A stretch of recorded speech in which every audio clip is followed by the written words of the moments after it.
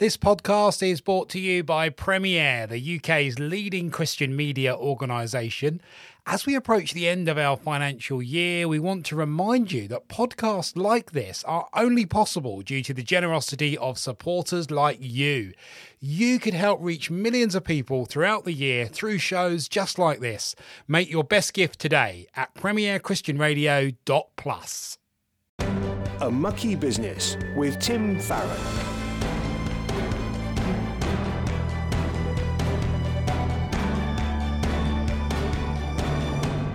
Welcome to A Mucky Business with me, Tim Farron. This is the show where we seek to look at the world of politics through a Christian lens. Is politics a mucky business? Well, yes, it is. But then again, so is everything else in this fallen world. And we want to help Christians to think wisely about politics and even to get involved and get their hands dirty. And we want to understand politics and politicians so that we can pray for our world, our country, the people who run them, and for the people who would like to run them. This week, we're looking forward to Christmas and looking backwards over 2023. What a year it's been. It's hard to sum it up in one programme, but you know what? We're going to give it a try. I'm going to be joined by Cara Bentley as we seek to reflect on the year that was. Cara is a broadcast journalist and newsreader for Times Radio, and of course, my former co-host on this show. So no monologue from me this week, just, I hope, an illuminating conversation with a Christian friend who lives, breathes, and of course reads the news about this mucky business. A Mucky Business with Tim Farron. So we're joined by Cara Bentley, previously of this parish. Cara, newsreader now and journalist for Times Radio Breakfast Show. Thanks for coming back. How are you? Thanks for having me. I'm good. How are you? All right, really, and delighted to see you again. And we thought we'd perhaps have a run through, a kind of festive look back over some fairly serious issues and maybe one or two less serious issues over the last 12 months as 2023 draws to a conclusion. And this is our kind of final show of the year. So from your perspective, sat in the newsroom, dealing with all the stuff that comes in overnight for a breakfast show in particular, how would you sum up 23? What's it been like being in the newsroom? Gosh, it's probably similar to you in that you forget what was actually this year and what was another year. And actually things that were this year feel like a lifetime ago because you've covered so many things since then. I think, obviously, one of the standout things has been the start of the war with Israel and Gaza. And I was on shift that Saturday when it started. And it started as just, we've heard kind of rumours of through Reuters that militants have breached the border or something, maybe not that unusual. So it was kind of in the bulletin, but not top story for a couple of half-hour bulletins.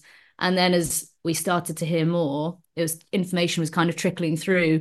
And we had a conversation in the office of, actually, I think this needs to be top story now. And then it was for, solidly about 3 weeks at least. So that's probably obviously been the standout thing for news, and a completely different type of news story to write because you have to be so careful how you write it and to cover everything and to be proportionate. So a challenge as well. So obviously a lot of controversy surrounded the way the BBC reported, not only, but the BBC reported those awful incidents on the 7th of October. And I think they opted for words like militant as opposed to terrorist. And I think that upset a number of people. Personally, I think they were wrong to make that choice of language. But you presumably sit down in the newsroom with a moment to decide because the news is breaking. And you have to make those kind of decisions about how to get the nuance right and the language right. How do those conversations happen?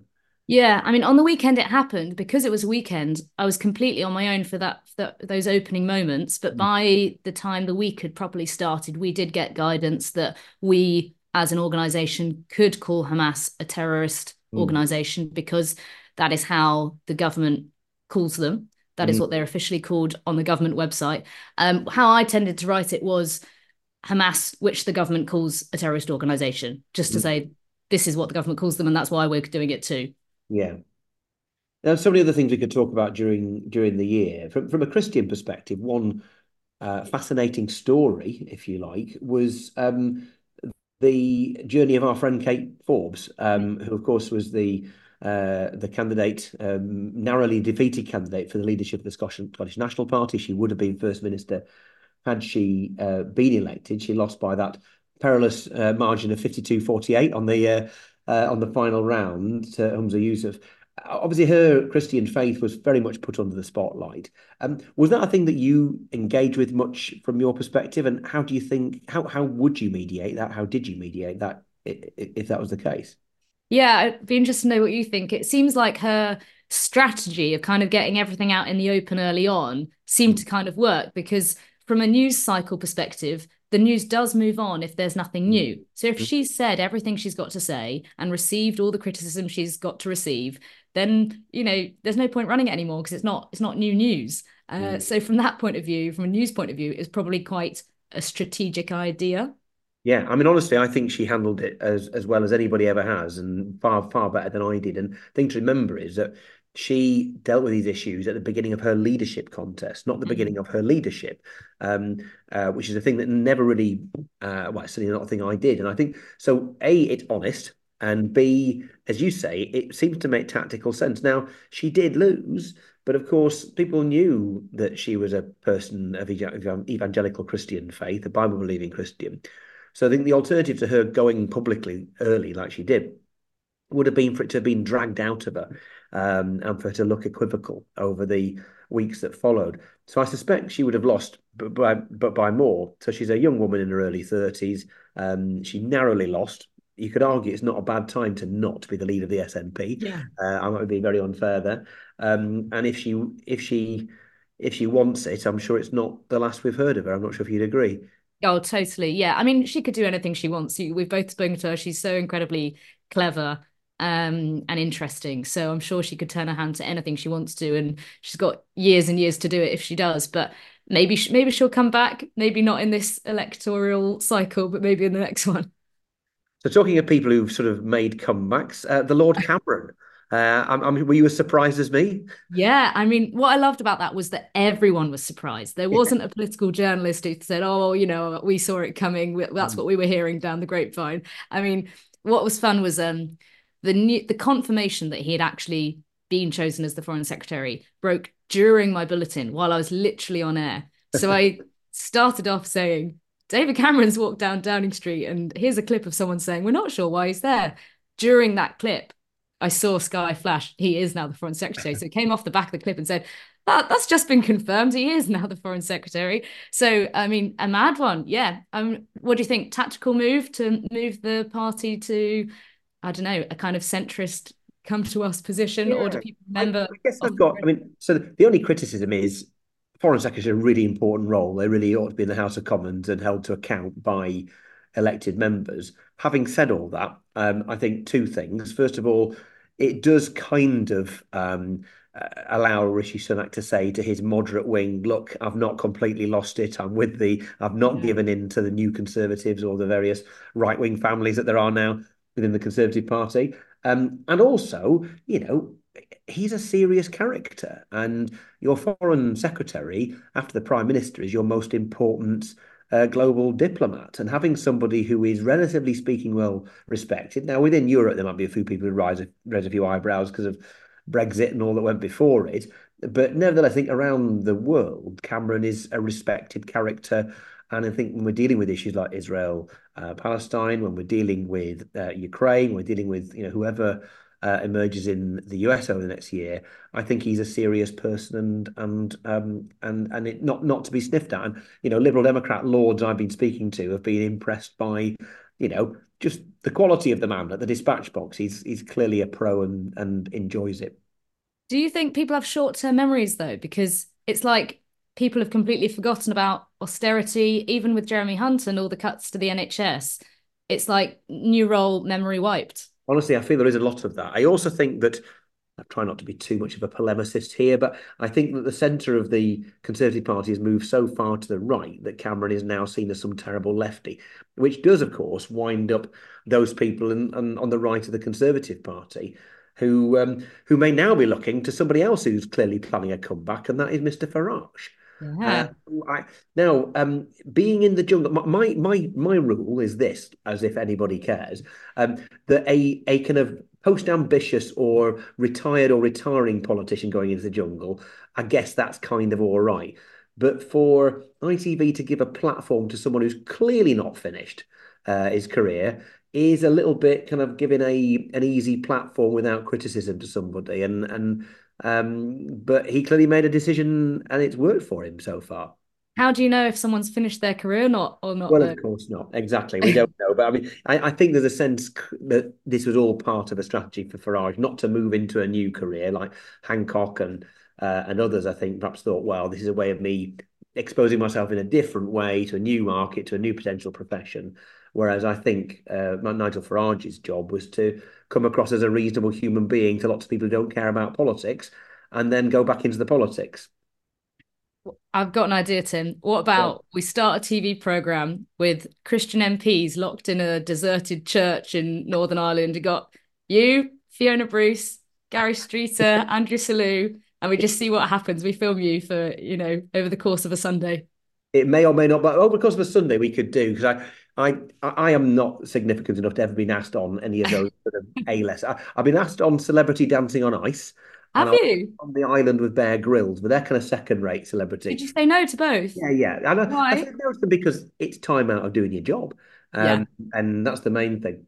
But yeah, I that's think, I fair. mean, Farage clearly has got a bit of a plan, hasn't he, going forward to now? I mean, we could easily see him as a Conservative MP or the leader of Reform. What do you expect him to do next? Well, it's just I think he's got more of a chance, hasn't he, if the Conservatives lose at the next election and go into a kind of bigger split. Mm, They have the kind of Suella wing on one side with Farage joining them, and they mm. have the kind of Rishi and the moderates, the One Nation caucus on the other side. But I can't see Farage coming in under Sunak. A Mucky Business with Tim Farron. We're talking to Cara Bentley, newsreader, broadcaster from Times Radio Breakfast Show, joining us to have a look back at 2023. So, I mean, the first kind of political tweet, or whatever we call it, what do you call it? Is it a post now under X? Anyway, but it's a tweet from Farage as he returned from the jungle, was all about immigration, unsurprisingly. Immigration obviously is the issue of the day. We've been talking about Rwanda over the last few days. It's clearly going to rumble on into the new year. Why do you think immigration matters so much to politicians? Do you think it matters that much to the people? Oh, it's such a difficult one, isn't it? Because so the figures in from this June, I think it was 672,000 was the net migration figure. The number of people coming minus the number of people who left. And the year before that, it was about 745,000. So it's a lot of people, and people are saying that's a record high. And no party is saying we want that figure to go up and up and up. Even kind of the most heartwarming, come and, have jobs, we'll have your families here, are not saying we want that number to be 2 million or whatever that is. So they're all variations on the same theme, which is, even Labour is saying migration needs to be controlled. Mm. I mean, it's popular, isn't it, among that kind of the right wing, the Conservative Party know that to sound tough makes them more popular, or they think it makes them more popular, so they kind of go down that path. And I think Labour are in a really tricky position. I think they actually just have no idea what to say because they don't know whether to sound heartwarming or strict. Yeah. I think that the way that I think Keir Starmer's trying to play it is to try and steer clear of all the morality and all the kind of touchy feely stuff, and instead just say this is a load of money being spent on something that won't work. When you're looking at Rwanda, I wonder whether maybe the problem is the Conservative Party believes that immigration is unpopular, as we've said, but also believes that it's kind of economically necessary. I mean, of the people who came into the UK last year, maybe 5 or 6% came through as asylum seekers. So what, 94, 95%? We kind of invited them here. They have come through a controlled immigration route. And I suppose the difficulty is that they perhaps think that if they really did tackle immigration, it would have a bad impact on the economy. So you keep talking about how bad it is and then you don't fix it. Is that a fair characterization? Yeah, and health and social care was left out of the sectors which had to kind of cut their numbers of immigration and visas given out kind of thing. So they know that that's needed for the NHS. But they've also we had stats recently about the number of people hired on agency staff hired by the NHS, where they could have just, hired loads of staff in that time or Yeah. trained nurses in that time. So clearly there are sectors that need people. I mean, it's a tricky one, Tim. What's your position? Do you put a cap on it, or do you have a moral position and you filter it through I think if morals? you put a cap on it, then it's like putting a cap on the number of, I don't know, bottles of milk you'll sell to the market. You sell to what the market wants. And I think the problem is that you've got to separate out what we'll call emergency Mm. migration, refugees or asylum seekers. Those who are claiming asylum, we don't know they're all refugees. That's a separate story, but most of them are, by the way. And then the 94.5% that are coming through legal routes. And it's hard to say that you'd say no to any one of those because they're all coming to do jobs or they're students paying a vast amount of money and basically cross-subsidizing our kids going to school, going to university, helping the universities to balance their books. And so I mean I represent obviously a big hospitality tourism area, and we've got more than about two-thirds of our businesses not able to meet the demand they've got because they haven't got the staff that they need, and this is part of it. So I try to be pragmatic about it when it comes to what should we say, normal regulation, normal immigration, and then I get all bleeding heart liberal about refugees because I do think Christians are absolutely entitled. Looking at the Bible, to take totally different points of view as to how controlled or uncontrolled our borders are when it comes to regular migration, economic migration, or what have you. But I kind of think the Bible is unequivocally clear about refugees. And although we do need to assess them to check they are. But, I think half the problem with the country at the moment, with the government at the moment, is they're not assessing those people and we don't know who is and who isn't. And we're not removing the ones who aren't. And we're not allowing the people who are to get on with their lives. And the backlog problem is a problem, isn't it? If you've got people, whether they are genuine asylum seekers or not, we kind of just need to know. And then you can deal with that however that party wants to deal with it. But having a backlog Yeah. where people are either on Bibi Stockholm or in hotels and not able to work is not sustainable, clearly. And I think maybe immigration is an issue that probably doesn't directly touch the lives of the majority of the British people, but they might read about it, hear about it, see it, and think they do or they don't like it. But obviously, it is going to have an impact on the election. But maybe not as much as the NHS, not as much as the cost of living. I don't know what we're obviously now not much more than we can't be more than 12 months away from the next election. Really, could be much sooner than that. So, what do you think are going to be the deciding issues? I think immigration it is important to people, isn't it? Because people care about they hear a message about the resources they've got, the NHS, the doctor they can't get hold of, their Mm. their kids' school being big and lots of people. So I think whether or not they're right to make that connection, they do. Even if immigration is not necessarily affecting their area, but I think Mm. it is something that some people do care about.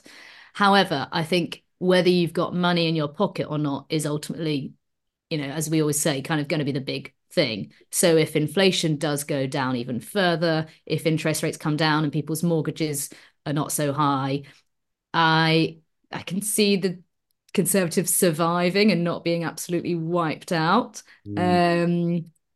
Um, Tim, what would you say to a Lib Lab pact? Would you accept a place in government again? I've always said I'm totally. I describe myself as post-ambitious, which means it would be fine for me to go in the jungle, but I'm not going to. But I kind of think that I'd have to be offered something where I really think I could make a big, big, big, big difference, like housing or something like that.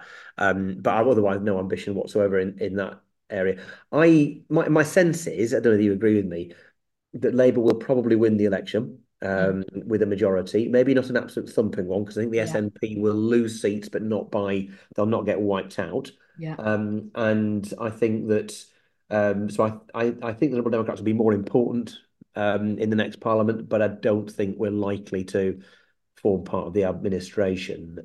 Is that because you don't think you'll be asked, or do you think Lib Dems would reject it? Well, that's a great question, and I think, I mean, I can say this as a kind of an outsider, as a former leader. I would give us, during the 5 years we were in coalition, as I've said before, 8 out of 10 for the policy, for the detail, and 2 out of 10 for the politics, for how clever we were about how we presented everything. And I think there's a sense in which we've got kind of burnt fingers. It doesn't mean we think we'll never want to be in power, but I suspect we would recognise there's more we can achieve being influential but on the opposition benches than going into any kind of arrangement. That's my uninformed prediction. So when do you think it's going to be? Yeah, good question. So it has to be called before mid-December, right? But it could be Yeah. as late potentially as January, but no one wants to campaign over Christmas. I'm sure you don't. There's a 1% chance of that, I think. That's Yeah. unlikely. So what, probably either May or autumn. I think, oh, it's tough, isn't it? I mean, if inflation, say if Rishi got good inflation figures for the next 3 months, Mm. I reckon he could call it in May because you might get your older electorate out more in nicer weather before the winter comes. You don't have to campaign over the summer. You bring the election date back to May when it's always been. And who knows what could happen if you wait even longer. I don't know. When do you think? I keep changing my mind as well. I tend to think it is more likely to go late than early. Uh, Yeah. I think from a Conservative point of view, there are lots of reasons to go in May, Yeah. and but they tend to depend upon accepting that you're going to lose, and it's about making sure you don't lose catastrophically. So they have the local elections and the general election on the same day, 2nd of May. They will massively minimise the number of council losses they make because there'll be a 70% turnout rather than kind of 35% turnout. And that means Conservatives will come out and some Tory mayors will hold their jobs, police commissioners, and a lot more councillors, which means if they do lose the general election, it means their comeback from the wilderness might not take as long because they'll keep their infrastructure. But that all involves them accepting defeat. And I think if I was in their position, I'd find that hard to do psychologically. So you're bound to keep going to the bitter end, thinking something might turn up. I don't think they're going to wreck everybody's Christmases No, next no. year. I think the election will be no later than December next year, but I think it could be then, and I think it could be October, November. So I'd say let's say a 40% chance of the spring, a 59% chance of the autumn, and a 1% chance of that blooming Christmas, New Year 24-25 election. Don't totally write it off. Imagine us all going out on Christmas Day, Yes. going to the ballot box. How does an election make you feel? Does it make you feel excited or nervous?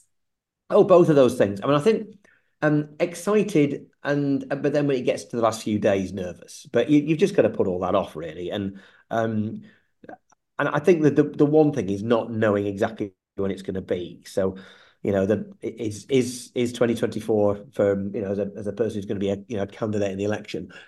Is it a marathon or is it a sprint? And the answer is it could be a marathon at sprint speed, and you've just got to keep it up. So pretty much from the 2nd of January onwards, we're just in game face on, and you keep going for as long as you have to. I almost entirely enjoy it. I'm kind of looking forward to it, and it's going to happen anyway, whether I look forward to it or not. And what will be. God's got a plan for me, whether it's defeat or victory. It'll be a good thing. I'm very excited because obviously when you're in news, this is as exciting as it gets. So thankfully, we just get pretty excited. Yeah. Well, let's leave our excitement there. We have the excitement of the festive season of Christmas coming up over the next few days and weeks, which I hope you're going to have some kind of a break because I know the news never stops, but I hope you do. Yes, and actually, a lot of news does stop because also the world is not sending out press releases or coming outside their doorstep for comment, so there is less news. Yes. Well, we'll do our best not to send you too many press releases, at least for a week or so. But Cara, absolute joy to have you with us. Thanks ever so much. We've solved everything. The future is now sewn up. Nobody needs to bother listening to the news next year. Now know what's going to happen. So, God bless you. Happy Christmas. Thank you, Tim. Each week, we give you the opportunity for you to ask any question you'd like about this mucky business of politics. It may be how an aspect of this world impacts us Christians who work within it, or maybe there's a particular issue that you're struggling to make sense of. Well, I'd love to hear from you and attempt an answer at least. So please drop me an email to farron@premier.org.uk. This week, John has been in touch and he says this: is the House of Lords still fit for purpose? It seems that it's a wild west where anyone can be given a seat there, just like what happened with Mr. Cameron, Lord Cameron now, of course. Then on the other hand, the Lords has got the power to block the plans of an elected government. Throw on top of that the bishops, who seem to be an extension of the Labour Party. Well, that's John's question. Let's have a see if we can come up with an answer. It's an interesting question. So first of all, is the House of Lords still fit for purpose? What is its purpose?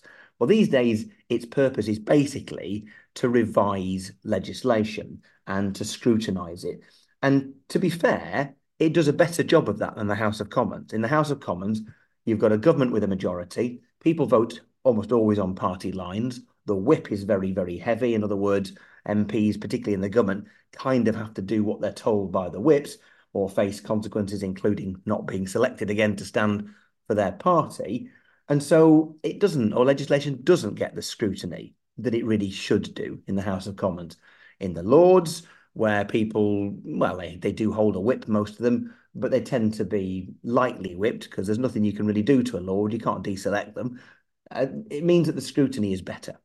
Having said all that, there are 800 or 900 Lords. There are probably only a couple of hundred of them who actually really pull a shift. And so many of the people who are in there, as you say, John, are appointed for all sorts of reasons. They've donated money to their parties. They've been friends or associates of a prime minister at one point or another, or they're there appointed by the monarch through the recommendation of another party leader.